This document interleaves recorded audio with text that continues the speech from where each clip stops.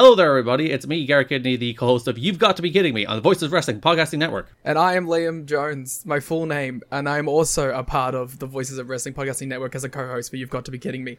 We are a TNA history podcast that covers TNA 1 month at a time. We cover all the drama, all the matches, all the Vince Russo nonsense you could ever want in your life. Have you heard of TNA? I bet you have, but would it be funnier if two people made jokes over it the whole time? Probably. So if that sounds like fun to you, check it out on this very Voices of Wrestling Podcasting Network, and Liam will do bits and whatnot. This podcast is a member of the Voices of Wrestling Podcasting Network. Visit voicesofwrestling.com to hear the rest of our great podcasts, as well as show reviews, columns, opinions, and updates across the world of wrestling. Welcome to Jumping Bomb Audio.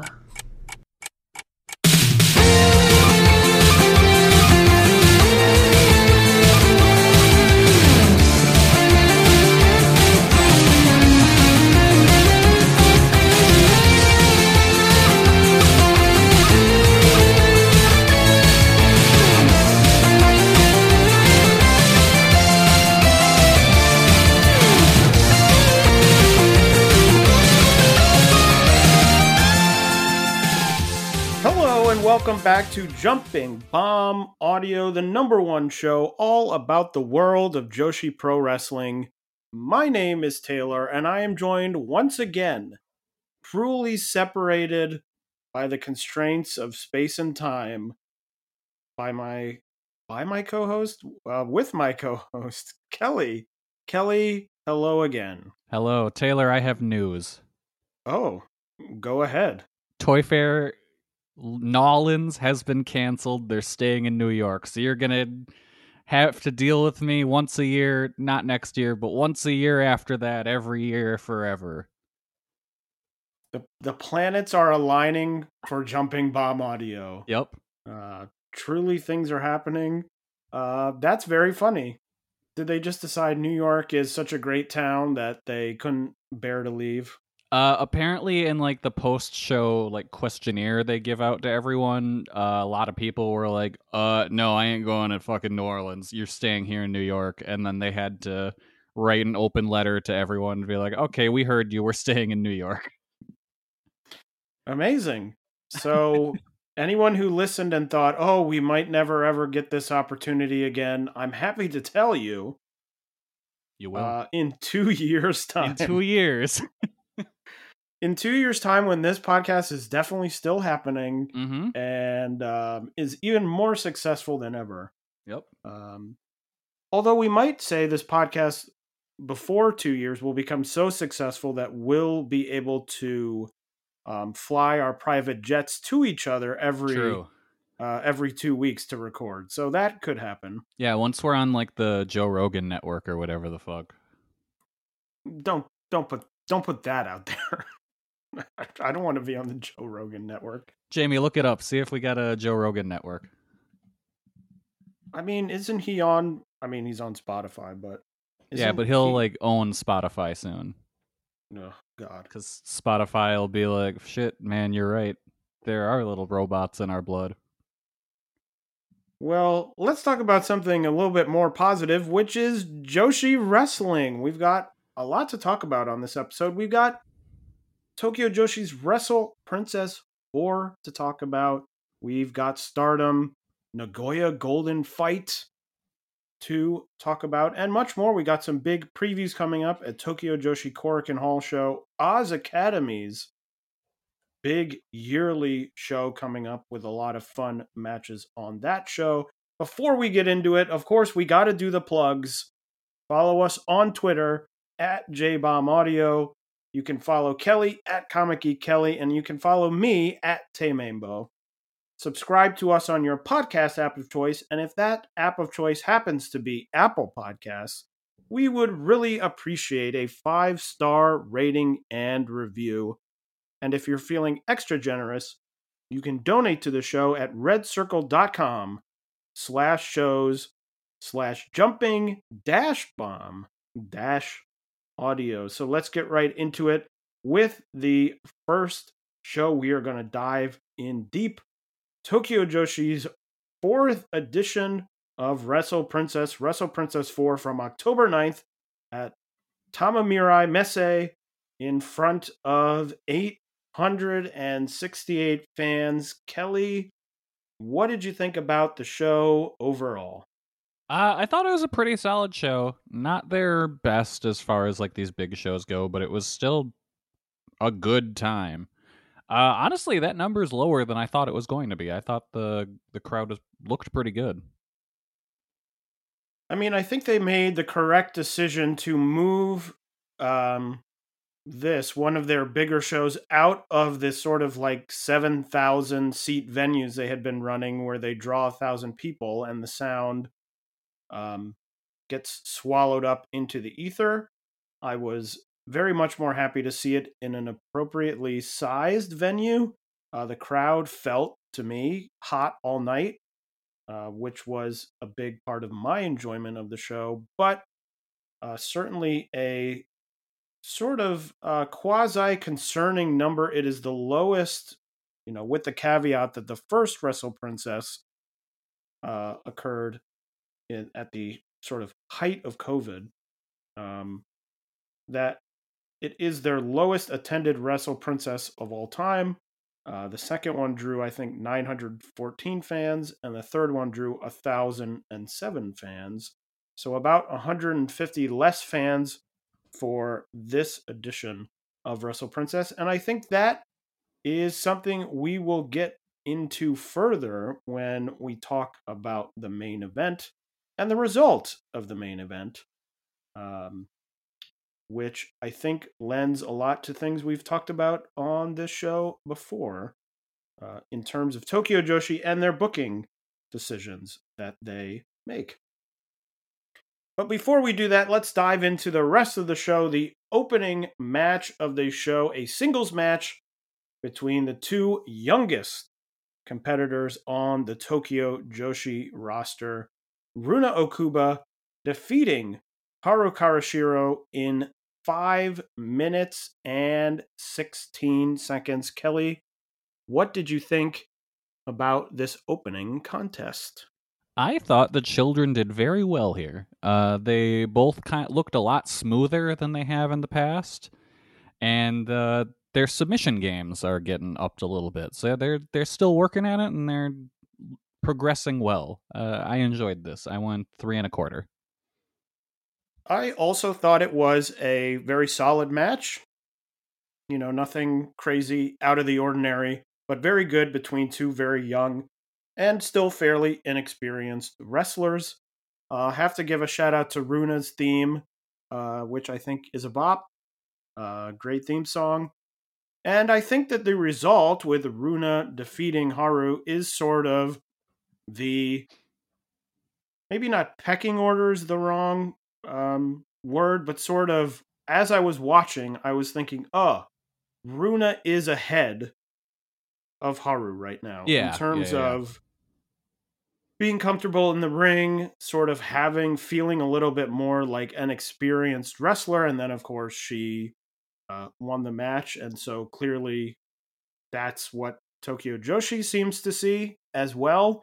I think both of them have been very solidly left behind by Toga, who's sort of, I think of the three of them sort of together. And I think Toga has, jumped up quite a bit. Obviously not as young as them, but I thought it also helps that she's not like a full child. Yeah.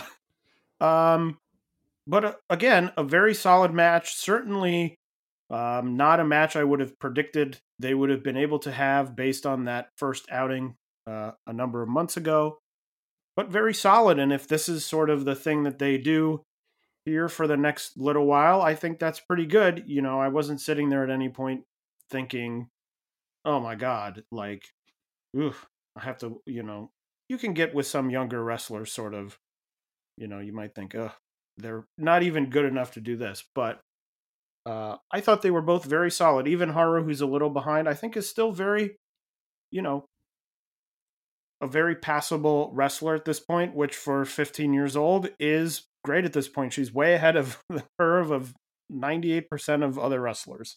Yeah, for sure. I just thought of a good meme, a political related meme. Oh God. You've God. seen the what's that guy George Santos? You've seen him the picture of him with the baby. I have no. What? Okay, well I think that's his name. Yeah, I know who George Santos is, but I have not seen a picture of him with a baby. There's a picture of him like walking out of someone's office with a baby, and like a reporter asked him like, "Oh, is that your son, or is that your baby?" And he goes, "Not yet." And so I want to yeah.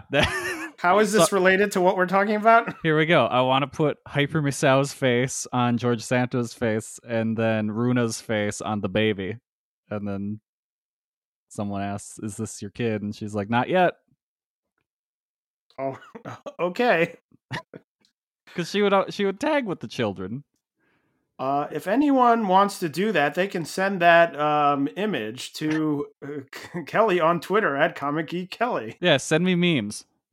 For that very complicated explanation of a meme. The next match on the show was a 6-person tag team match. The Tokyo Joshi trio of Arisa Endo, Himawari, and Kaya Toribami defeating Harukaze Riara and Yoshiko Hasegawa in 12 minutes and 7 seconds. I thought this was a fun match. Thought everyone had some chance to shine. And I think that they should book the Gambari wrestlers more, because I think they sort of do it on these big shows, and I don't really understand like why they don't do it on Korakuen shows or things like that. Because I think they sort of give a fun wrinkle. It makes your roster a little bit bigger, that you can sort of have these. If they wouldn't have been here, the other option would have been, I know that she's out at the moment, but it would have been like Haruna Neko, which is like, oh, that's fine, but someone we've seen do this sort of match 10,000 times. And so I think this adds a little bit of a nice twist. Yeah, and like the Ganjo team being like invaders adds a little bit of juice to the matches too. Like they all worked a little bit harder because of that. And Endo turns back the invaders, gets a strong looking win with her brutal looking camel clutch, which I'd still say might be one of the best ever in the business. Really good tag. I went 3.5. I also thought it was the best. I've seen a bunch of Harukaze matches. I thought this was the best that she's ever looked. Yeah. I don't know why. I don't know if it was specifically, I don't have any specific thing to point to, but I was sort of watching being like, oh, like someone you've seen a lot. You're like, oh, they're coming back in. Okay, I'm watching them again. I sort of know what to expect, and I was sort of pleasantly surprised because I very much enjoyed her work in this match. Mm-hmm. Yeah, I thought all three of the Ganjo wrestlers came off really well. The next match was a singles match. The Karate Kids explode as Moka Miyamoto defeated Juria Nagano in 6 minutes and 28 seconds. My first note on this match, we didn't do it, fam. No new gear. We didn't do it. I don't know, and now I feel like I'm getting Stockholm syndromed, because Mocha came out and I was like, oh, it's not new gear.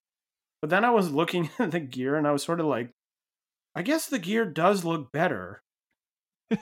But in my brain, I was like, no, you're just saying that because you're justifying the fact that she didn't get new gear. Yeah, it does not look any better.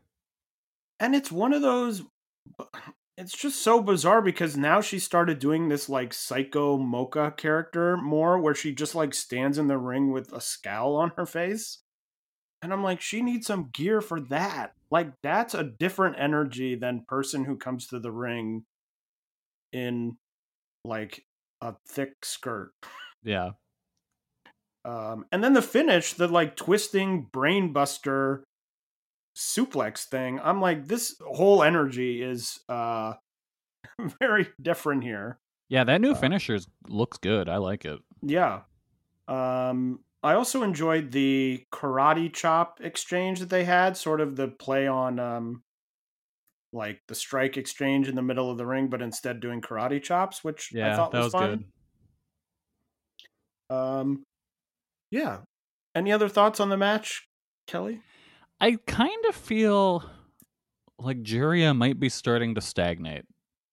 Like, I feel I haven't had that kind of like, oh my god, look how good she is moment in a while, where now it's just like, yeah, she's just as good as she was the last time I saw her every time. And it doesn't feel like she's improving anymore, which is kind of worrisome. She still feels like she hasn't, as we've talked about with some other people on the roster from time to time. I'm trying to think of like the last person we talked about this with, but still hasn't felt like, I guess Yuki Arai is one. That would be one of someone who sort of has their um, bits that they do, like the thing, like the finish where she's moving her arms all around. Yeah. And she does that a lot in some other moves, and she's doing the kicks. So it feels like she has the moment to moment things she needs to do, but there's still no sort of connective tissue to anything. Right. It's sort of like, this is the portion of the match where I do my this type of kick, and then the match is sort of like, oh, nothing's really happening. Oh, and now I'm doing my finish where I go, um so it just feels like she hasn't developed the full style. It still feels like she's sort of stuck in the, here's what we initially had with you. And it's just like, oh, she's just going out and doing those 4 or 5 things. Mm-hmm. And then her opponent is sort of filling in the gaps. Pretty of much, yeah. What needs to happen. So I sort of get it. It does seem, I mean, she lost this match. And I know that she was out injured for a while, which also didn't help. But it does seem like they're sort of slow rolling her. Of course, the fear now is she turns into like a Kaya Toribami, who's very talented and sort of has put it together, but I think took so long that now she's sort of stuck in this fill-in role of like, oh, we have 5 people for this tag. Oh, we need 6 people. Okay, it's going to be Kaya. Because she like fills it in. You know what I mean? Yeah. No, she has to go one way or the other, where she's either going to be this really solid undercard wrestler or someone they actually have something with, where it's like, oh, she's progressed into being a viable main event wrestler. Yeah, and I think probably being injured didn't help, because that No. probably would have been the time where she would have been doing that. And now part of her coming back is sort of being like, hey, I need to get back into the rhythm of like just doing this. Because it isn't like she was a 15-year veteran where it's like, oh, I got injured. Okay, I have to come back, knock off the ring rust, and just get back in there. It's like she was still sort of learning. Yeah. So now you've been out. You may have, so now you take sort of a step back and you have to figure out first how to get back to the point you were before you're thinking about, okay, what else do I need to do to really, you know, evolve. Mm-hmm. So yeah, I haven't lost hope. I understand what you're saying. I'm sort of less worried about it, especially because, as we'll talk about in the main event, sort of the top of the card is becoming jammed with people who could move up and haven't. So I think being like, oh, let's rush and get her up there to sort of do what? Yeah, exactly. I don't feel like we should rush, but it's just like I say, it didn't feel like she's starting to improve yet.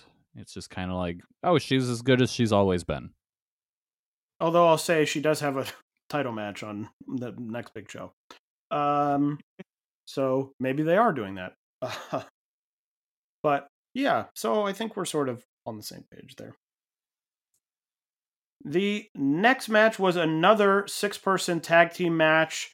Aja Kong returned to Tokyo Joshi to tag with Raku and Shino Suzuki to defeat Hyper Masao, Toga, and Wakana Uehara. Kelly, what'd you think of this one? Jesus Christ, Kong killed Uehara with that fucking suplex to close out the match. Like that was my big takeaway. Like that made me jump. Like that was woof, that was rough. I'm glad Uehara was all right after that. But I will say I did feel like Toga was kind of lacking in her interactions with Kong. I was hoping for a little bit more out of that. But other than that, this was a lot of fun. I mean, I thought Aja obliterated both Toga and Wakana at different moments and then killed Uehara with the Yes. finish. Although you could sort of tell as they were setting it up, they were like, okay, be in this exact position and do not move from this position or you will be injured when I give you this. Like, the setup was so deliberate. It was like, okay, do this. And then she was just like, boom, and I was like, Jesus. Yeah. I was very excited. They seemed to felt like to me, they sort of gave Uehara got the shine in this one. It felt like she really felt like a featured part of the match. And I thought of it less as like, oh, Toga under delivered. I thought Toga was fine, but I thought Uehara really was the sort of star of the match. And I was like, oh, do they really like maybe have something with her? She seemed very, went with Aja, did all this stuff, took the finish, like just felt like a big deal for someone who is in that sort of quote unquote rookie, that big rookie class, even though she's sort of in her own world from the Dream on the Ring stuff. Mm-hmm. Yeah, no, Uehara I feel has really stepped up.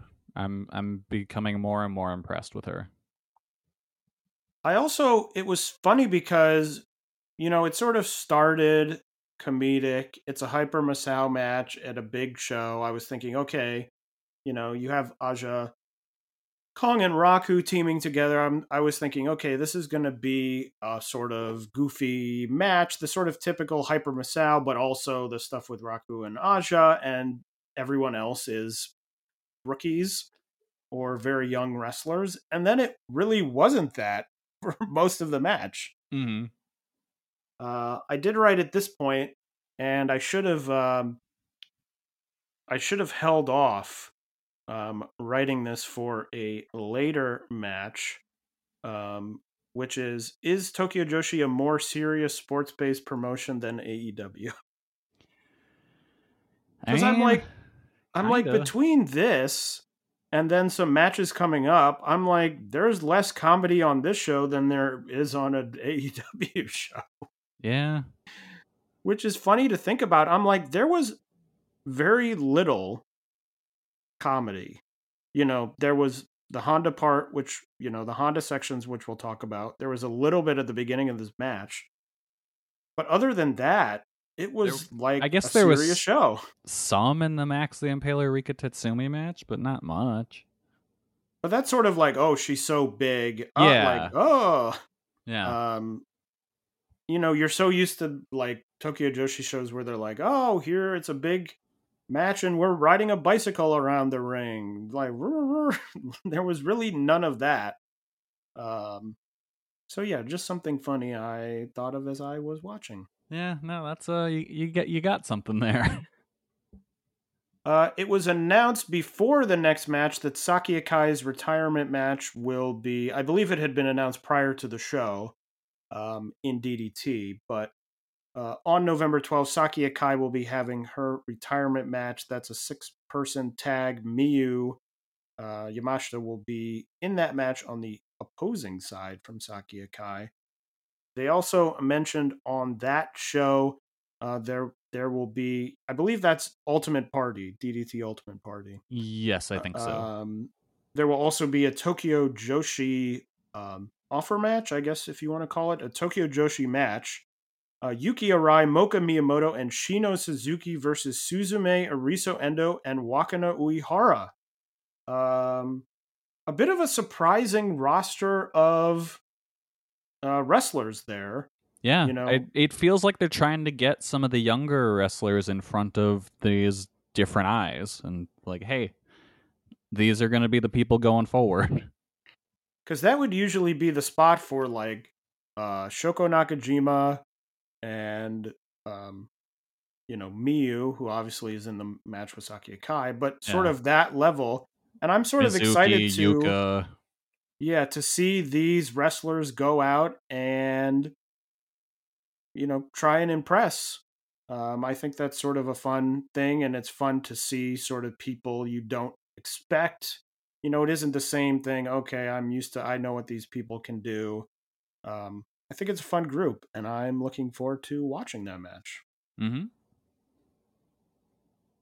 The next match was a tag team match. The duo of Miyu Watanabe and Yuki Arai defeating Ryo Mizunami and Yuki Aino in 13 minutes and 10 seconds.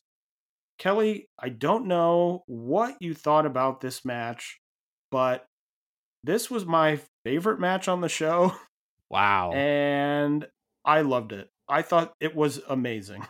It was really good. My first note reads, "Get those fake ass passion injection matches the fuck out of my face." Aniki is the true passion injector. Yeah. I mean, she came out, first of all, even before the match started, with so much energy, and the crowd was like, oh, yeah, let's go. So it was already like, okay, there's energy to this. But then they just spent the whole match, or nearly the whole match, just trying to obliterate each other. It was so good. And I think Chris Book said, I think it was during this match, he's like, it's very funny for a promotion that's about, a large part of it is like, oh, isn't this cute? Oh, we're cute. Oh, we love, Mi Watanabe comes out and does the LOVE things. And then they just come in and they beat the shit out of each other. Yeah. Like, it's so weird, but I, thought this ruled. Yuki Aino deadlifting Yuki Arai, all over the place. I thought was great. There was a great Ryo and Yuki Arai strike exchange that I really loved. And it was just fighting. It was just fighting. I was like, they just went in and they're like, we're going to fight. Here we go.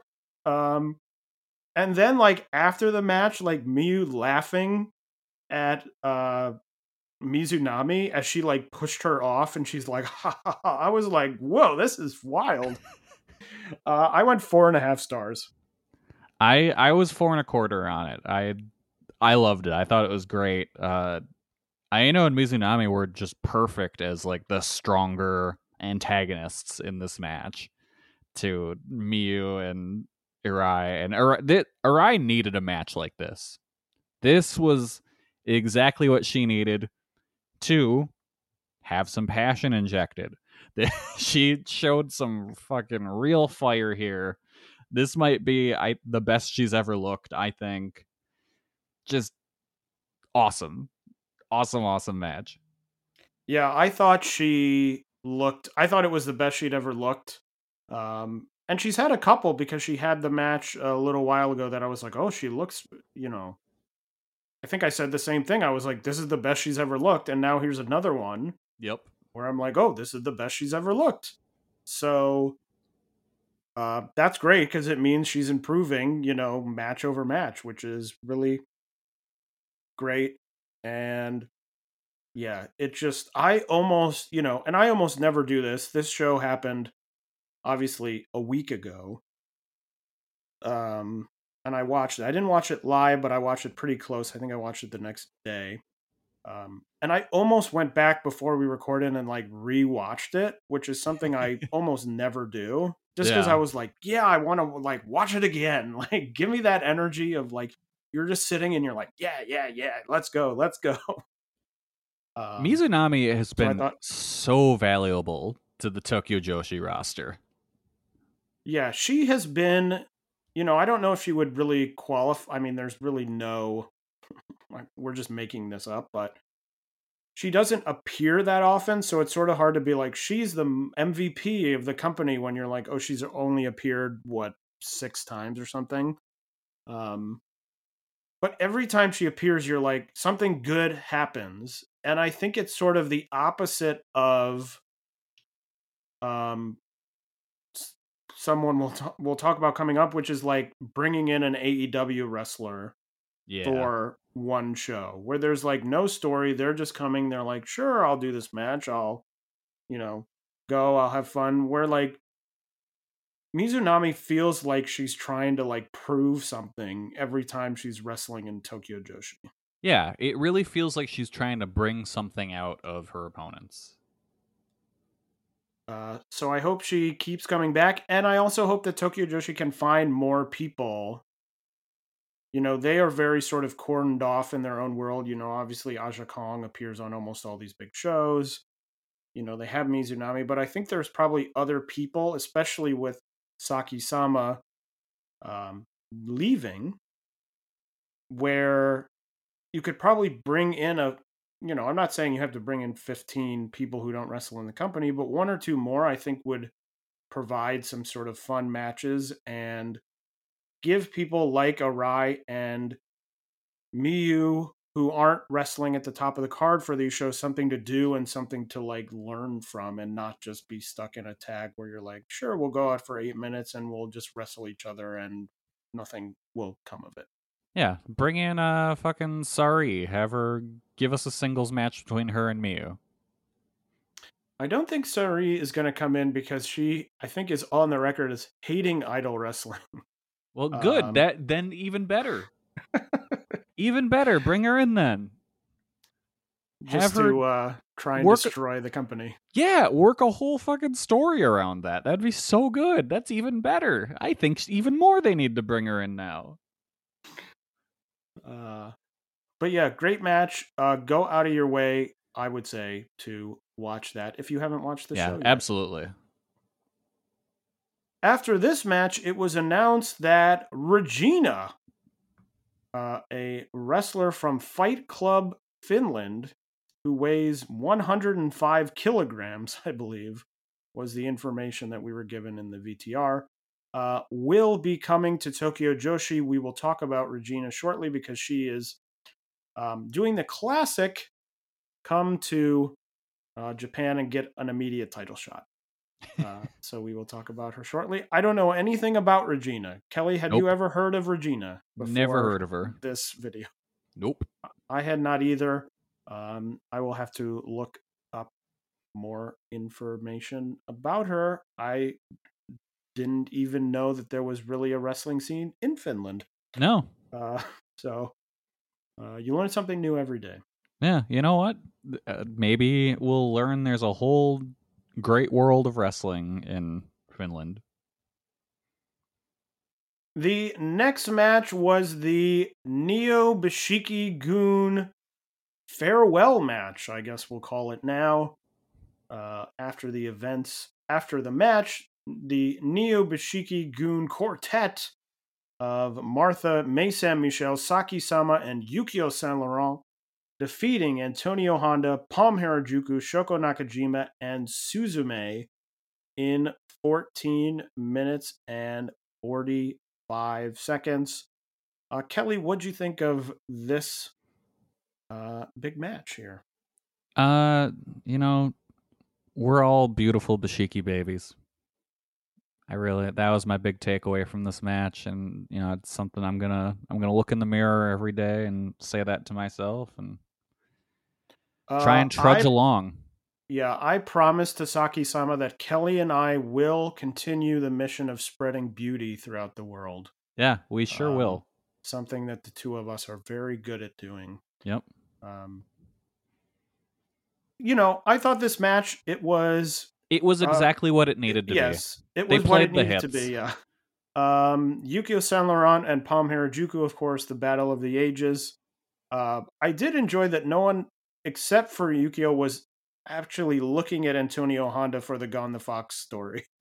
And then randomly turned back to look at him so he could poke them in the eyes.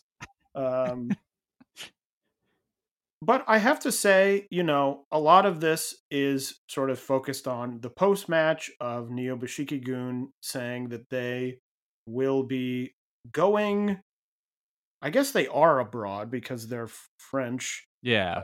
But going abroad, not to Japan anymore, to continue spreading beauty to the world. And I have to say that watching, I was getting a little bit, I was getting a little bit sad. Yeah, no, I was too. It was sort of like hitting me in that moment of, with so many changes in the way that Tokyo Joshi has sort of evolved in the last 3 years or so, thinking, oh, this sort of team that has been very consistent and been here for many years and had many great characters. I mean, you think of, Misao in Neo-Bishiki-gun for that period of time, or the other, characters that have come in. It's been a staple of the promotion, and I don't really know what is the replacement for the, thinking of the next big show, which is going to be in March. Sort of is there something that will happen to sort of replace this legendary unit in the company? Yeah, I don't know. They're gonna be missed. It's an act I really enjoy, and I was kind of hoping they'd find a way to keep it around, but I was sort of partially hoping that they would name May Saint Michel sort of the leader, or get someone else. I don't know who that would be, but get a I don't know. I can't think of anyone right now, but like Toga-sama or something. Not that would be it. On an unrelated note, I hope that Tokyo Joshi, speaking of bringing in people like Ryo Mizunami, I hope that Tokyo Joshi starts bringing in Mei Saruga. That would be cool. Yeah. I wonder why they haven't. Totally. Well, they did. She was on the first Wrestle Princess. Yeah, that's right. She was. So I hope that they bring her in. And I hope one day we get to see Martha and Yukio Saint Laurent and all the rest of them. And she worked a DDT show recently that I keep meaning to watch, and I keep forgetting about, where it was like a road to Saki's retirement match where she was in a trios match opposite of Saki's team. It sounded really good, and I just kept forgetting to get around to it. Well, let's keep our fingers crossed, but a sad au revoir to Neo-Bishiki-gun. Hopefully, just for now. Hopefully. I would love for them to pay us a visit every now and then. Before the next match, a lot of announcements on the show. It was announced some of the early 2024 shows, of course. Tokyo Joshi will have their traditional January 4th Korakuen Hall show, which was just recently announced, being counter-programmed by Stardom, who will be having their own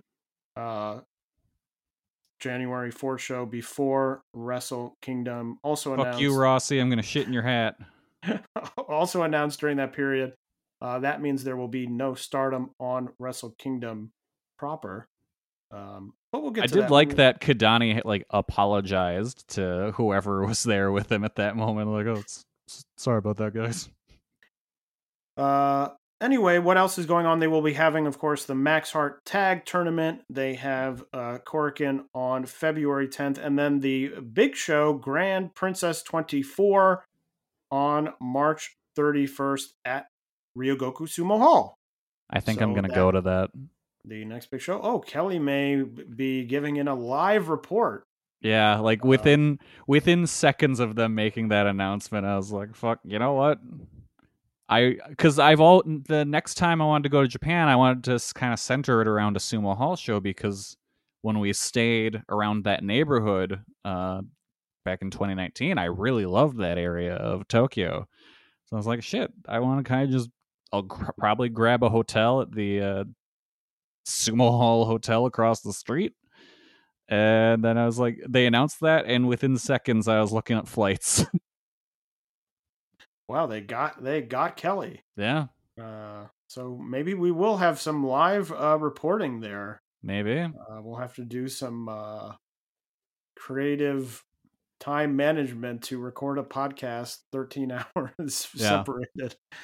But yeah, exciting. Good to see that they're still doing the big shows, and of course they have the Korikens, which are tradition. The next match was a singles match and our last non-title match of the evening. Nyla Rose defeating Maki Ito in 12 minutes and 20 seconds. I thought that this match was just fine. Just felt sort of like standard action. Nyla, of course, winning, AEW winning. But just felt like sort of a purposeless match to me. Yeah. Ito at this point sort of has started to feel disconnected from a lot of Tokyo Joshi, as she's in America so often now that it just sort of feels like someone who has one foot out the door in some ways. And with Nyla Rose, who is good but really has no Tokyo Joshi connection, really. You know, she had the match with Miyu, but it just sort of felt heatless. It didn't really grab me in any way, so was just sort of fine. Yeah, not a great match to come back from intermission with. Yeah, and I think, yeah. Ideally, I probably would have swapped the placement of this match and the passion injection tag. Yeah, or done them, you know, maybe the Neo Bashiki-gun match would have been good here. I but feel like that you need to go to intermission after the Neobashiki-gun match. yeah, I guess because everyone, people are crying. yeah, can go have a good cry in the bathroom.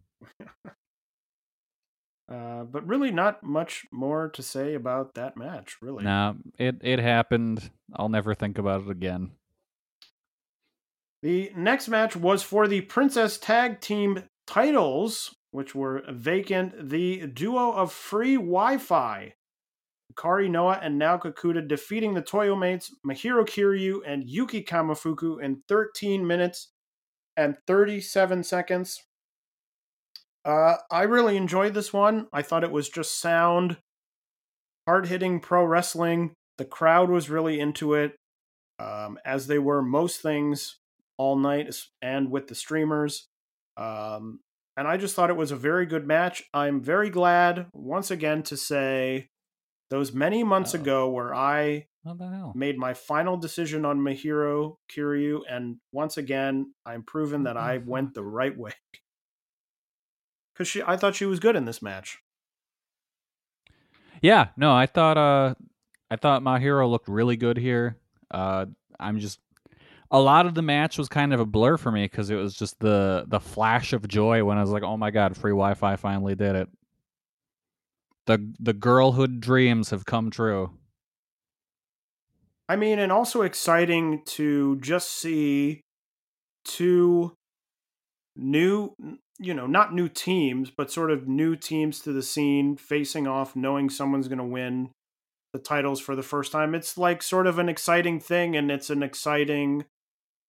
I think the division is sort of exciting because the teams that have held the titles for so long in that division have all cleared out now.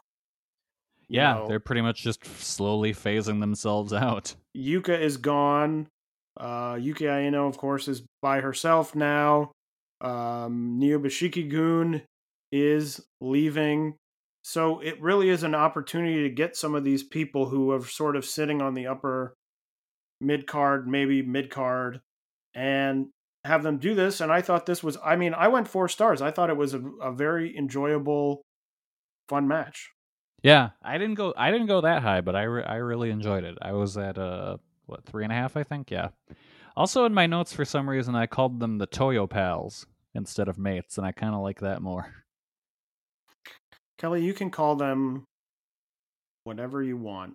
Hell yeah! I was about to say, Hell call yeah, them I'm whatever you want. Just Taylor don't call said them. I can say whatever I want. Just don't call them late for dinner. Okay. I said it. It was in my brain, and I had to get it out, or else I would have been thinking about it the rest of the episode. So yeah, good match, new champions, and very exciting. The semi-main event of the show was a double title match for both the International Princess title and the very prestigious NWA World Women's Television title.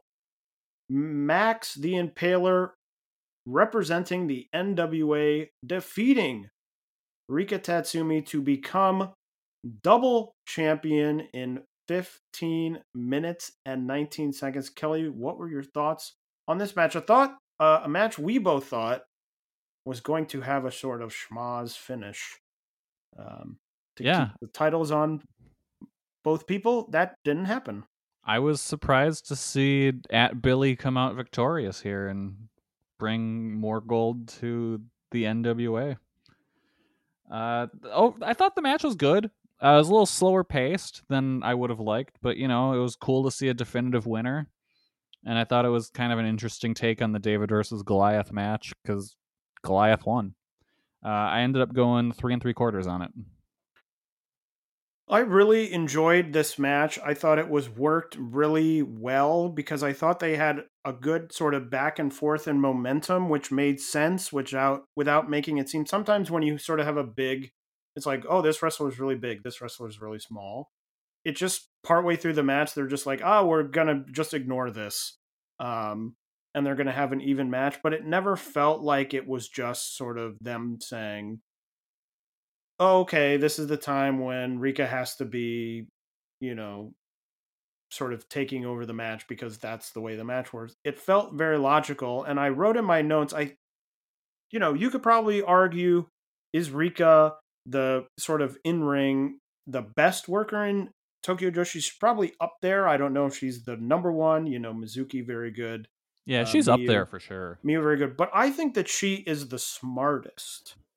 I can see that. Worker in Tokyo Joshi. I just think she works very much in the same way that like someone like Tanahashi would work, in terms of they sort of, and Rika has that same sort of heel side, even though she isn't a heel. She sort of has that ability, early in the match she was choking Max, but it sort of feels all like logical to what is happening. And I just thought, oh, this is really like smart work, well worked. I went 4 1/4 stars, so I thought it was very good. I just thought it was really well worked. I was shocked a bit by the result of Max becoming double champion, which also got me, but I just thought it was a really good, fun match, good match, well worked, made both of them look good. It didn't look at the end like Rika had just been squashed by this very much larger wrestler than her. So overall, I really enjoyed it, and I was vibing with the show at this point. Yeah. The main event for the Princess of Princess title saw the challenger Miyu Yamashita defeat the champion Mizuki in 21 minutes and 24 seconds to make it a, technically, clean sweep of title changes. Yeah. On the show, though one was a vacant title and one was a double title, but still counts. 3 title changes, 3 out of 3. Kelly, I'm fascinated to know what you thought of this match. I will start by saying I was spoiled on the result. Oh, that sucks. I was not spoiled. I was spoiled. I went to Kelly and I said, Kelly, don't go to this location because you will be spoiled. It was a location that I had not expected to be spoiled in. So I had told Kelly to not go there. And I enjoy this match, but I think being spoiled certainly probably hindered a little bit of my enjoyment of the match, as well as the result itself. But Kelly, I'm interested to know what you thought. Yeah, I do really question the booking here, but I thought the match was fantastic. I went 4 3/4 on this. I loved it. I thought it was easily the match of the night. I thought there was a great just escalation to the match with just everything. The hits getting harder as the match went on, the bumps getting wilder. I love there is a bit in like the second half of the match where the crowd just kind of fell silent and you could hear every strike. Like, I love moments like that, and it was perfect here. I don't know. I don't really care for giving Miyu the title here, but I do think it was a fantastic match for Mizuki's run to end on. So I guess I don't know. Someone's yelling outside my house. What the hell? I thought I heard something going on, and I was Yeah. like, oh, That they want to give their take on this Yeah. match. Yeah. They need to let us know what they thought of the show. So, as I said, I was spoiled, disappointed by the result. I still thought it was very good. I went 4.25. I will say it is currently, and this also sort of feels like a broken record now with Tokyo Joshi. It is now the highest rated Tokyo Joshi match of all time. On cage match, I should say. It's funny because I looked at that on cage match, and something of like out of the top 100 rated Tokyo Joshi matches, like 92 of them have happened in the last 3 years. It's wild, yeah. Some insane thing. But you look at like the top 5, and the top 5 are all like the 5 most recent shows, which is pretty crazy. I enjoy the action, but my thing is, and this goes back to, they got 868 people in the building, the lowest, quote unquote, Wrestle Princess attendance. And I think that now we have gotten to the point where it's sort of a chicken or egg sort of thing, where it's very clear to me that they are petrified to run a big event without the safety blanket of Yuka, Shoko, Miyu. Mm-hmm. And, go back to their big shows. I mean, is there a single big show? I would have to look that doesn't have one of those 3 people in it. Yeah, I don't think there is. If there is, there's not that many. But I think at this point, we are getting to the point where it's sort of like, well, Miyu was in this match.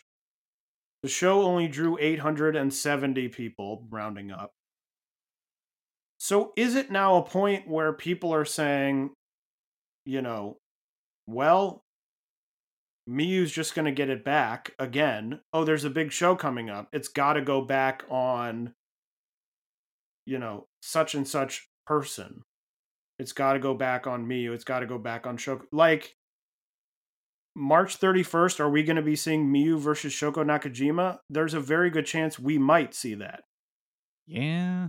Like a match we've seen many times. And I think it's sort of like, well, what is causing the lower attendances? Is it that people only want to see these 3 people? Or is it that people know that they're only ever going to see these 3 people? Like, my sort of canon was, this was the match that would have solidified Mizuki on that level. Mm-hmm. To be like, great, Yuka's not here anymore. I've beaten some people, and now I need to beat Miyu. And it's like, well, you've wrestled some other people, good for you, good job, good try. Oh, but you can't actually beat the people who are most important in the company. You can't. We got a quick outside Kelly's house update. Oh, okay. A small child has tipped over their scooter and is sitting on my lawn crying. Great. They're equally as unhappy with this booking. She is holding her knee and is very upset. Where is their parents? Where was I? God damn it. Doesn't she know I'm recording a podcast? Well, now I can't hear her. I'm not hearing anything. So she's getting quieter. I think she's realized her parents can't hear. Oh, someone's running. Someone's running over to her. There's an adult. He is consoling the child. All right, we're good. We're good, everybody. Okay. Back to the show. So it's just one of those things where it's like, oh, is this just gonna be... It was like, oh, great, finally they put the title on Mizuki. It's like, great, they did the next step, and now they're like, oh no, we'll just go back. Like, one step forward, two steps back, of just being like, okay, we're just gonna do the same thing that we always do. And it's like, do people want to see this? And also, does the talent look at this and be like, you know, if I'm Miyu Watanabe, I'm looking over at Stardom and seeing Mirai, who hadn't done anything. Now she was a bit younger and, you know, had less time in the company, but to look over and be like, this was a person who was sitting in the mid card and is now being mega pushed in Stardom. Yeah. And here I am having great matches. The crowd really likes me. And yet, will I get a title shot? And if I win the title, am I going to hold it for 3 months until I just drop it to the people that they want me to, you know, drop it to? So it just feels frustrating to me because it feels like it feels safe for no reason. If Miyu had been on the top of this card and they were like, oh, and we drew 1,200 people and it's getting better and better because, you know, then they could point and say, oh, you know, we drew 1,200. Miyu was on top. That's why we have to put the title back on her because she's the draw. But it's like, no, you only drew 870 people. It's not like you're blowing. It's also a thing where it's like, you're not exactly lighting the world on fire attendance wise. Why not take it? Like, that's a time when it's easier to take a chance. Like, if you're getting 870 people, you take a chance, and then the next show you draw 775, you may say, okay, we made the wrong decision, but it's not the same as, oh, we're drawing 2,500 people and we put this title on someone and now we're drawing 900. You know what I mean? Yeah, no, it's very.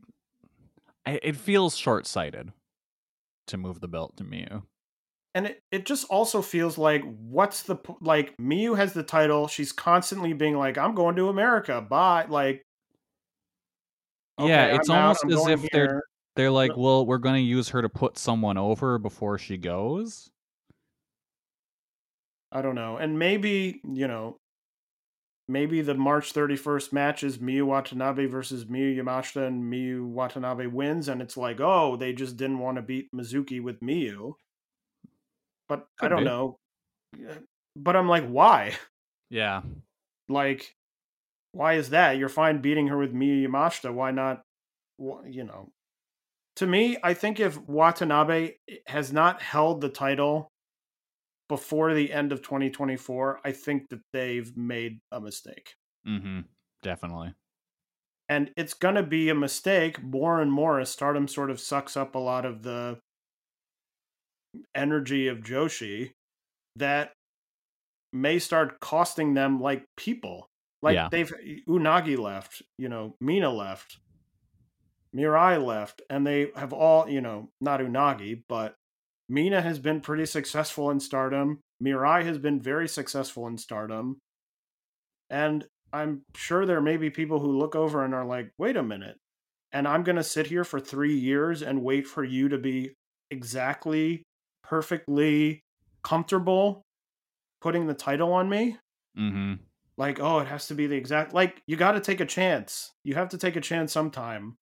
And just running the same, now you don't even have Yuka. No. So it's not even like, you know, it's like Miyu, Shoko, maybe Rika, Miyu, Shoko. It's like, you got to have someone else, and you have the talent. And they missed their chance to do something with Maki Ito because she's pretty much gone. Well, yeah, I think that she should have won the title. Mm-hmm. I mean, the logical progression would have been Maki beats Miyu, Mizuki beats Maki. Yeah.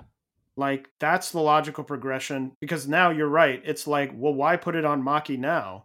She's 1 foot out the door, and it feels like that moment has passed. Like, that's the other thing. You're like, oh, well, we won't put it on her. We don't know if she'll draw. We don't. And now it's like, well, now you definitely don't want to do it. Right. Like, you blew that.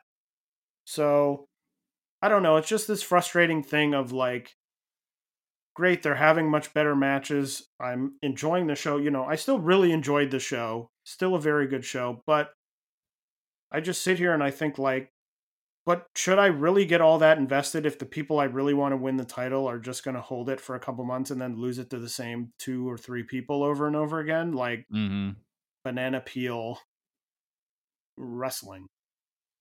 So, yeah. Sort of a weird downer note to end for this show that I very much enjoyed. But, Yeah. It's something we have to talk about. And it's something I think maybe that they're not, 5 years ago, this was a company where they were like, well, we want to put it on the best, the people that they like best, because it wasn't like you could be like, hey, come to this show. We've got great wrestling. Those shows 5 years ago, if you got one 4-star match on a Tokyo Joshi show in 2017, you were like, this is one of their best shows. Now I'm like, if they have less than 2 4-star matches on these big shows, I'm like, oh, it's not that good. Yeah, no, it's a disappointment. Not as good as it usually was. So I think they're also not used to that. It's like the draw can also be, hey, the action's really great. It's people you like, action that's really great, and you don't have to just be like, okay, here's the 2 characters we think people want to see. So that is Tokyo Joshi Wrestle Princess 4. The other big show happening on October 9th was Stardom's Nagoya Golden Fight, happening in front of 1,315 people. Kelly, what were your thoughts overall on this show? It was okay. Kind of boring. It's a weird Stardom show, and Mirai isn't my favorite match. This show, there's sort of now tiers of Stardom shows. Obviously, you have like house shows. Put those to the side for the moment. You have like big shows. Like the shows that you're like, they're really being hyped. They're going to have huge matches. They're going to have the biggest matches. You've got to watch these shows. Then there are the ones that are like, okay, we've got some interesting matches, maybe a couple matches we've sort of been building a little bit. That's very interesting. Okay.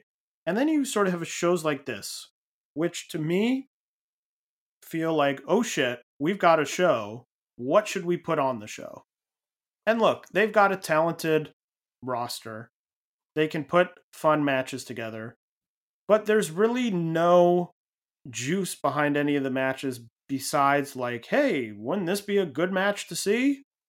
And here sort of the hook of, oh, Kyrie's leaving again.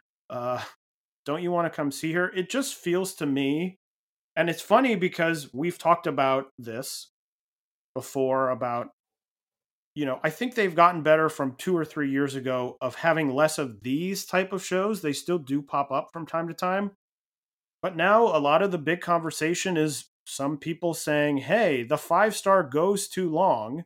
And one problem of the 5-star is you're asking them to wrestle for 2 months, all these very difficult matches, as well as doing other shows. And the, Stardom account tweeted recently, they're like, wow, we're doing more shows than we've ever done. They did 70 shows in 2018, and I think right now they're at 144 shows. That's way the fuck too much.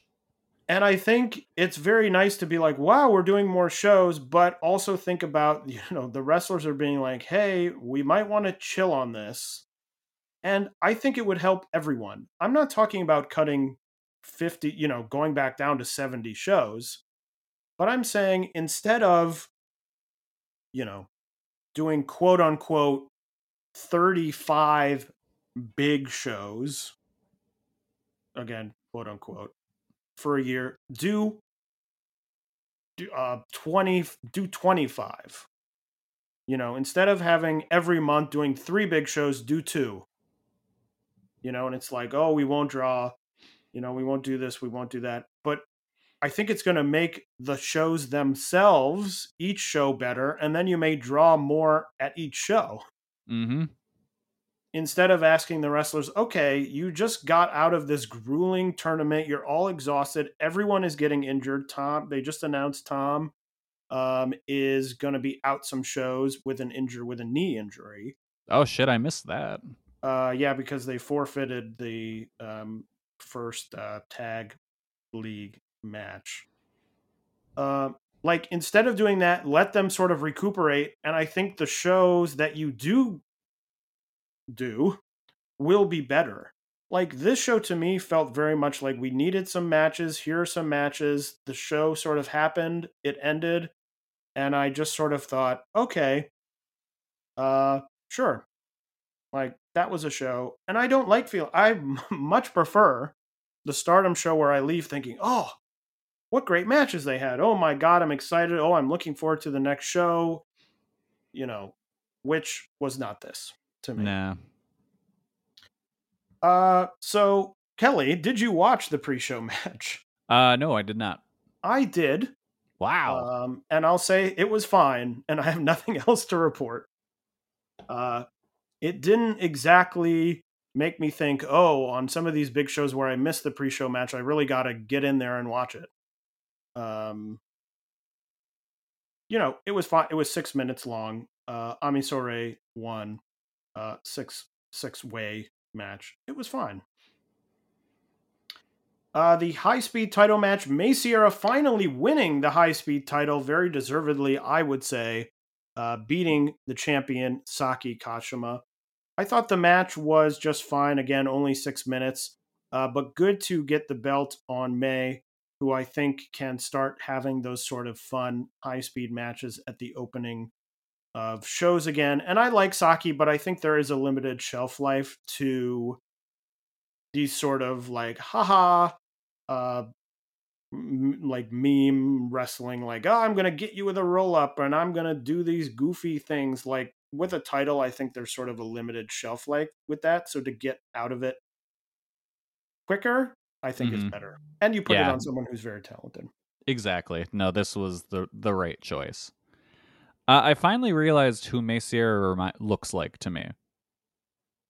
She looks like Sumi Sakai, but Sumi Sakai is like the version of May Sierra that was left out in the sun for a while. I don't see that at all. No? No. I think it's like their haircut more than anything. That's what kind of got me. But I was like looking at her, I'm like, who does she remind me of? And then I realized, like, Sumi Sakai is like the raisin of her. Well, they are very differently, I don't know, I don't want to say, they're very differently aged. Yeah. But yeah, it's like, so you just put May Sierra in the sun for a bunch of years, and then Sumi Sakai pops out.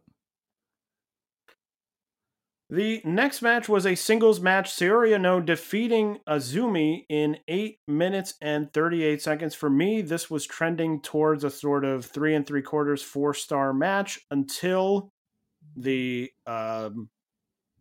finishing pin. We talked about it, I think, last episode.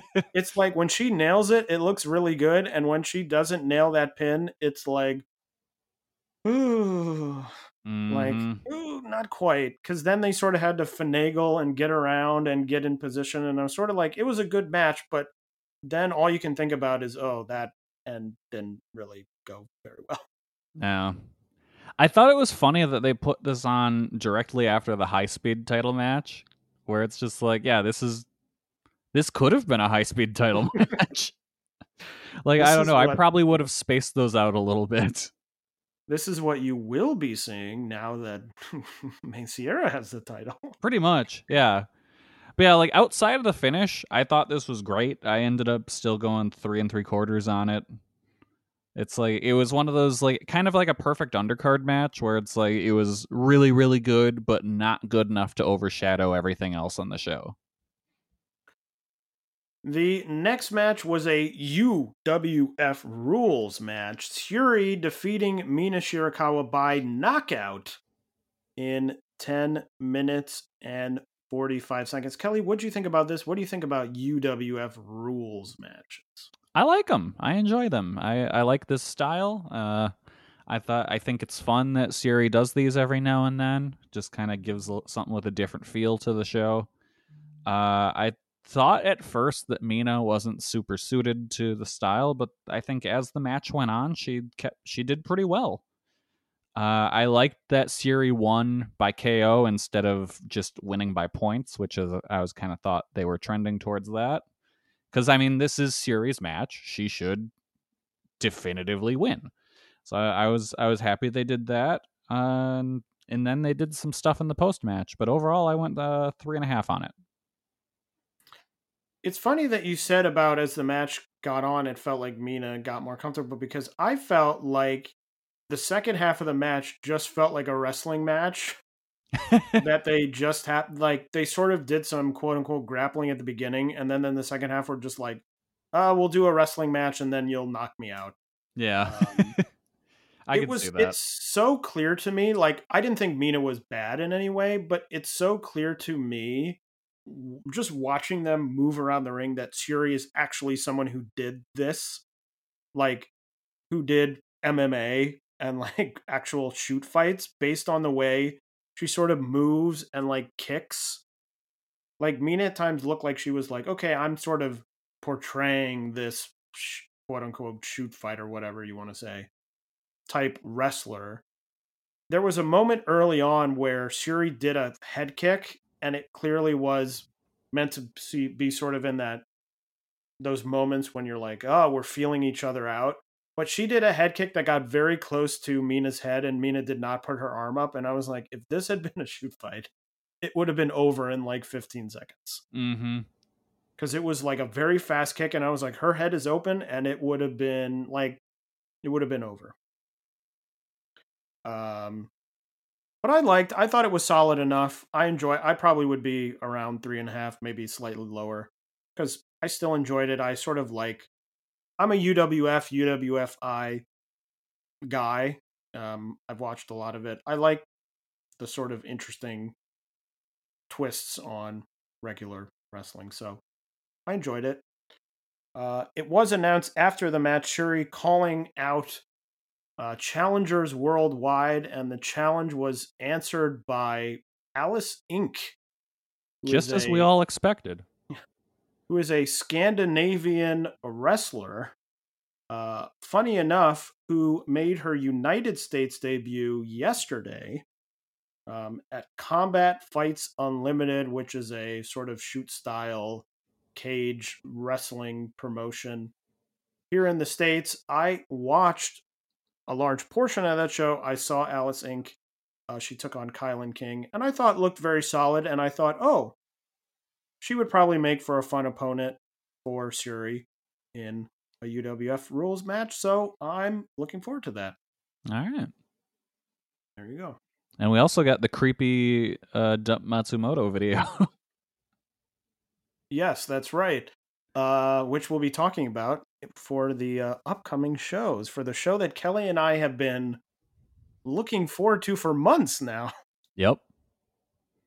The next match was the first of 3 title matches, the Artist of Stardom title match. The Donna Del Mundo champions of Julia, Mai Sakurai, and Tekla defeating Micah, Megan Bain, and Suzu Suzuki in only 5 minutes and 37 seconds. This was barely a match. This was barely a match. This felt very much like storyline progression. Yeah, and you know what? I'm kind of fine with that, because cool. Let's move things for once. We've been doing this Micah Goon stuff for like months now, and hey, something actually happened. Awesome. It was like, I think the match itself was fun. They kind of just worked at a million miles an hour, and then it was done. So like, what we got was enjoyable, but yeah, this was more of an angle than a match. Yeah, Micah and Suzu not on the same page at all, and Micah storming out at the end. They cannot coexist. They cannot coexist. So I guess that dream is dead. Of this, I did enjoy after. Yeah, after Julia like stormed off after Micah, and Mai Sakurai starts cutting a promo, and she's like, "Oh, we should probably get out of here. It sounds like it's getting loud back there." The next match was a Wonder of Stardom title match. The champion Mirai defeating the challenger Momo Watanabe in 15 minutes and 32 seconds. Kelly's favorite match of the show.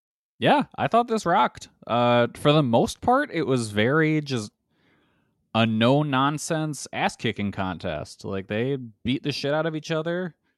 And then it ended with Mirai kind of powering through Momo's constant attacks on her arm and still winning with the lariat. This was just like a super simple, super enjoyable match. I went 4 stars on it. Yeah, I think we'll never ever get back to the Momo Watanabe, champion Momo Watanabe of many years ago at this point.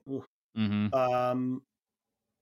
But I guess knowing that, I don't mind have her come in. I think she had some good matches in the 5-star. I think this was good.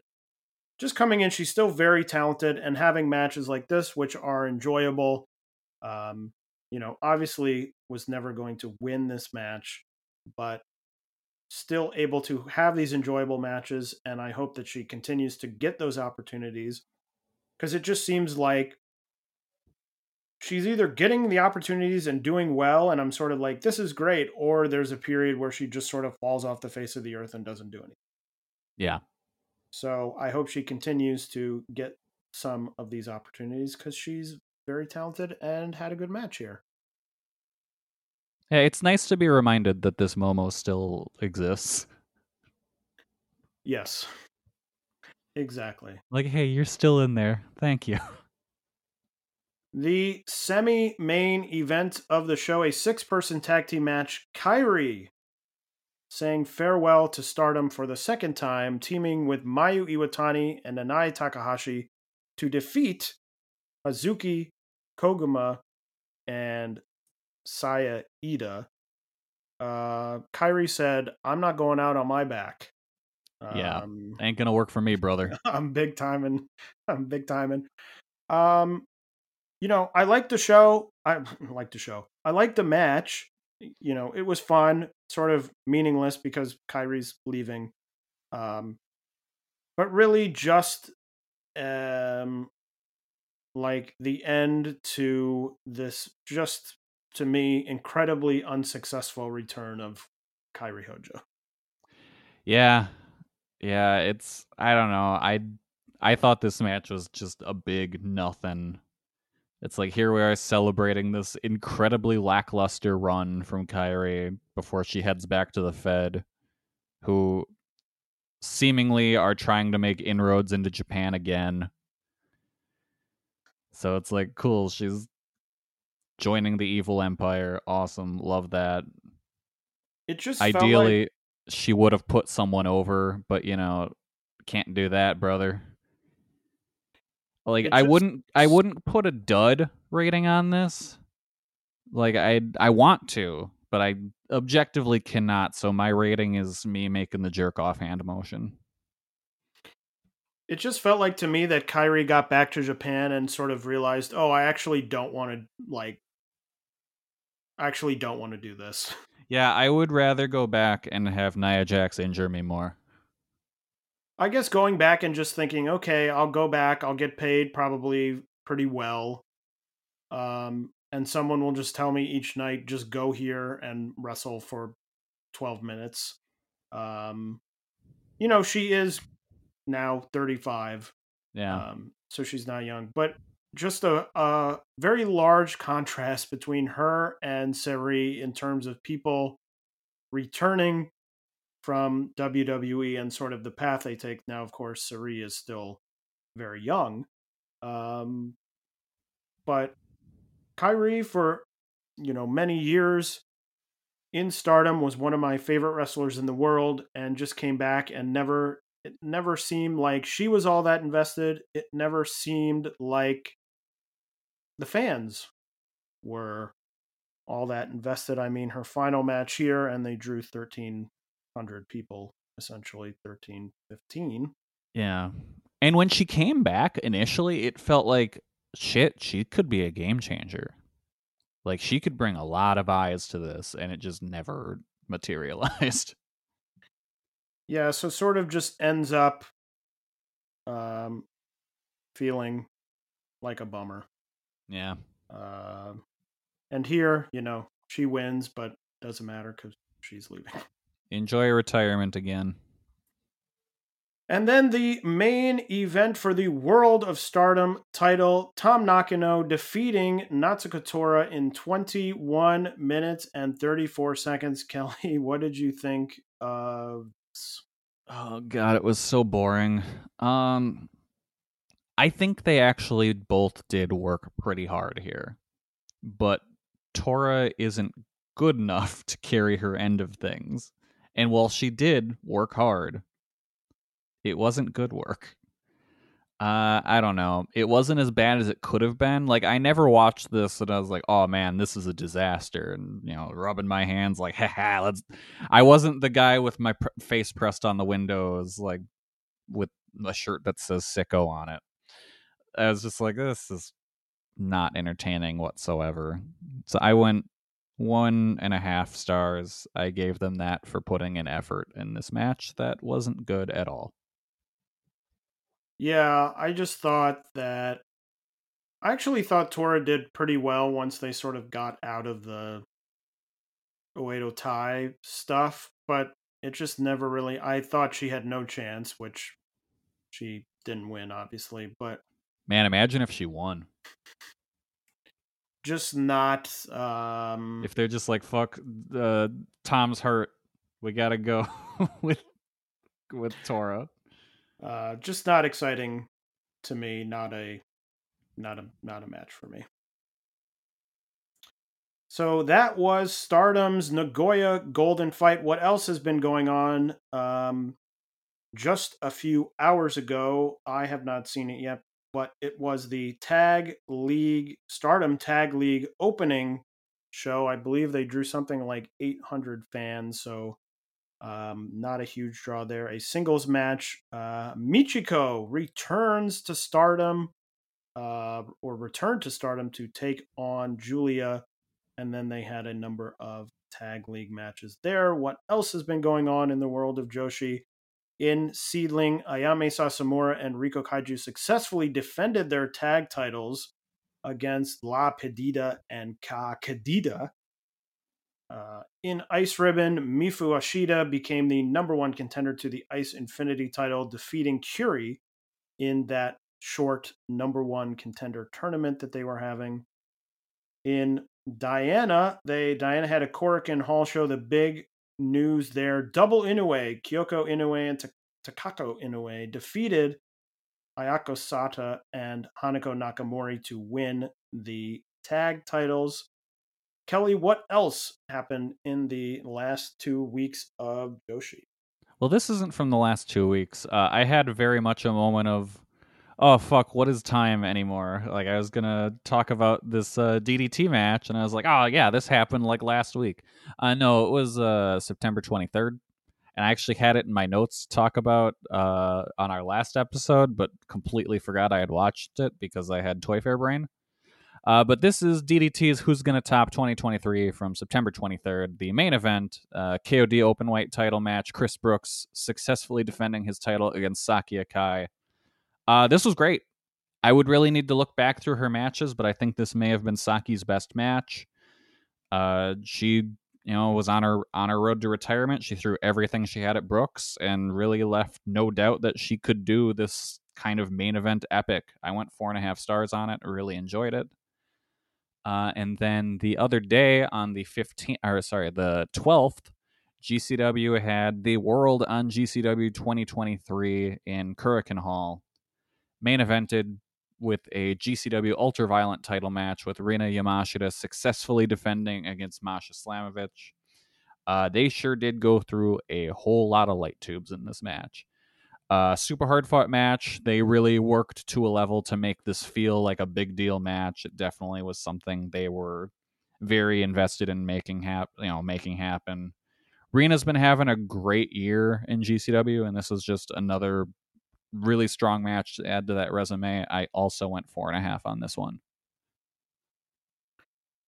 Great. So that is everything that happened in the last 2 weeks of Joshi. But what is coming up?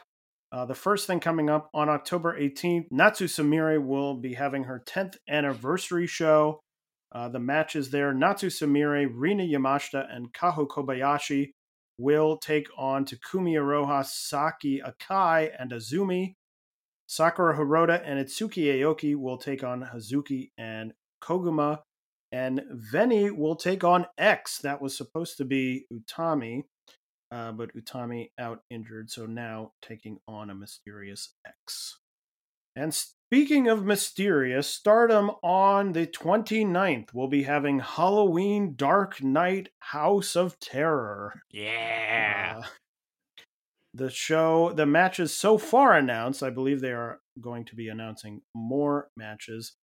There will be a tag league match on that show. Syuri and Saki Kashima versus Risa Sera and Hiragi Kurumi. They better make that spooky somehow, like drop a bunch of spiders in the ring or something. They will be having a zombie rumble. Hell yeah, they will. Mina Shirakawa will be in a handicap match facing Dump Matsumoto and Zap. Sure. In a 2-on-1 match. Mirai will take on Halloween Mask. Ooh. Spooky.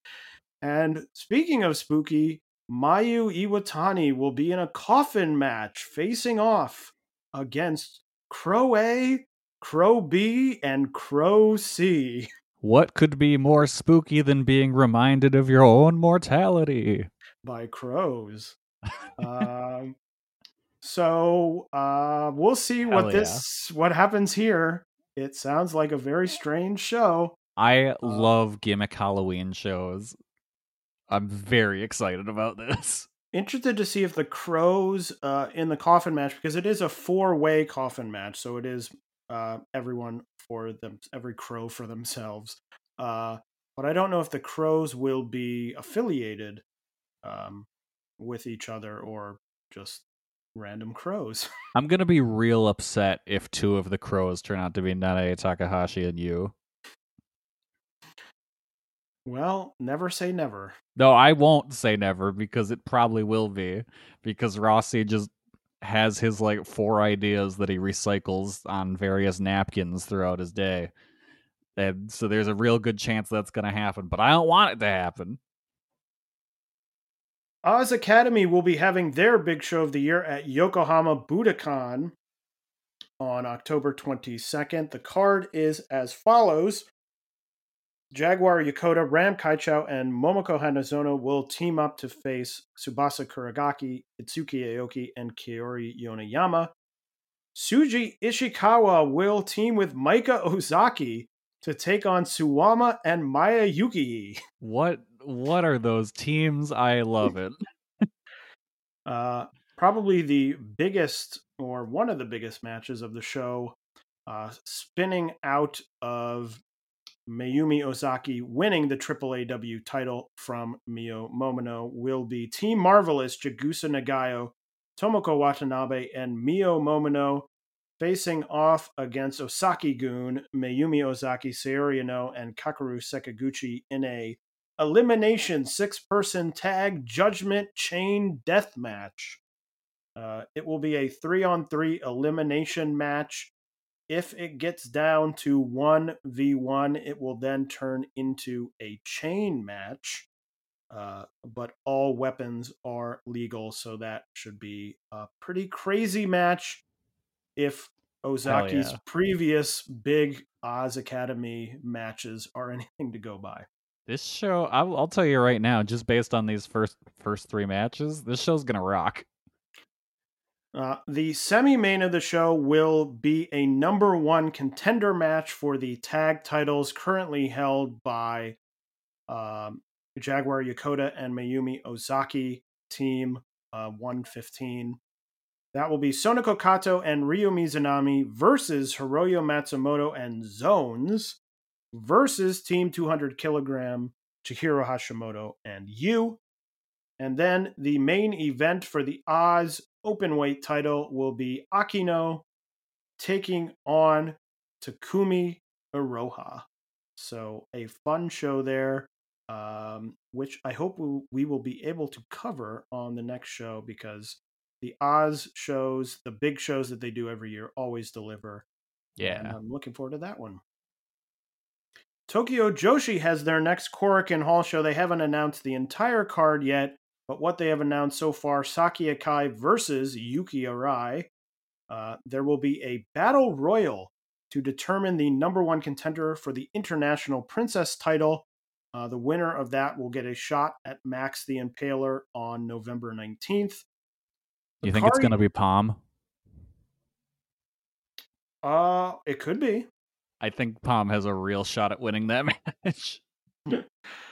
Hikari Noah and Nao Kakuta will defend their recently won tag titles for the first time against Mocha Miyamoto and Juria Nagano. Kelly, do you think there's a title change there? Definitely not. And in the main event, Miyu Yamashita will defend her recently won Princess of Princess title against the visiting Regina in that classic Gaijin invasion match. How fucking wild would it be if they're just like, you know what? Put the belt on Regina. Yeah, let's put it on Regina. Let's see how this goes. Sendai Girls has two shows on October 20th and 21st. The 21st main event, Mika Iwata and Dash Chizako versus Seri and Sayori Ano, which should be fun. I always look at these Sendai Girls shows and think, boy, I wish they uploaded their shows in a more timely fashion. Yeah, I look forward to seeing this in March of next year. And Ice Ribbon, Sumika Yanagawa and Misa Kagura will defend their tag titles on October 22nd against Ibuki Hoshi and Kaho Matsushita. And Kelly, what is going on in Choco Pro? Choco Pro's got a show at Shinkiba coming up. It'll probably already have happened by the time you listen to this. Happening on the 16th. The show is called Back to New. The main event is the Asia Dream Tag Titles, with Best Bros taking on Kerry Oniyama and Hagane Shino in a battle of mixed tag teams. All right. Well, that is everything coming up in the next 2 weeks of Joshi. So now I hand it over to Kelly for his usual show closing speech. So yesterday, I, after months of on and off searching, finally managed to track down what is thought to be the most faithful fan edit of the Kill Bill Whole Bloody Affair, which, you know, puts both of the movies together and makes it just one package. It was the Milkman Conspiracy edit. This was there's a bunch of different Whole Bloody Affair edits out there, but most of them try and throw in deleted scenes that were not in Tarantino's version of it. So this guy is just basing his edit off of exactly what people saw when they were shown this version at Tarantino's movie theater. So I downloaded that, and I'm very excited to watch it tonight. It also has, what I'm most excited about is the first Kill Bill volume. The big fight at the end is not in black and white in this version, because they sourced it from the Japanese Blu-rays. Well, I have a story about that, which is that I did that manually in college. Nice. With a group of friends. I just had both movies, and we played them back to back, which is very long. It's like 4 hours, like 5 hours. Yeah, the version that I've got is 358, I think. And we were watching with a group of friends, and about 15 minutes prior to the end, one of my friends stood up and was like, "Okay, I'm leaving." And we're like, "But wait, we're at the climax. This is the climax of the 3.5 hours you've just watched. Don't you want to stay and see the climax?" And she was like, "No, I'm good," and walked out, and we couldn't believe it. We were like, it's almost like, this is the part. She's gotten to Bill. Like, this is it. And she was like, "No, I'm good. Thank you. Goodbye."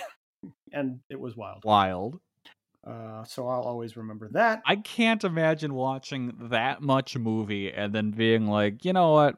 I don't need this last 15 minutes. Yeah, like, oh, I'm good. We couldn't either, but she did leave and didn't watch the rest. So that was that. But that was Kelly's final thoughts of our episode. And that is all for us for this week's episode of Jumping Bomb Audio. And we will be back to talk to you once again in 2 weeks. So until then, enjoy Joshi. Enjoy, Joshi. It's going to be a spooky time next time we talk. Woo! Hello there, everybody. It's me, Garrett Kidney, the co-host of You've Got to Be Kidding Me on the Voices of Wrestling Podcasting Network. And I am Liam Jones, my full name, and I'm also a part of the Voices of Wrestling Podcasting Network as a co-host for You've Got to Be Kidding Me.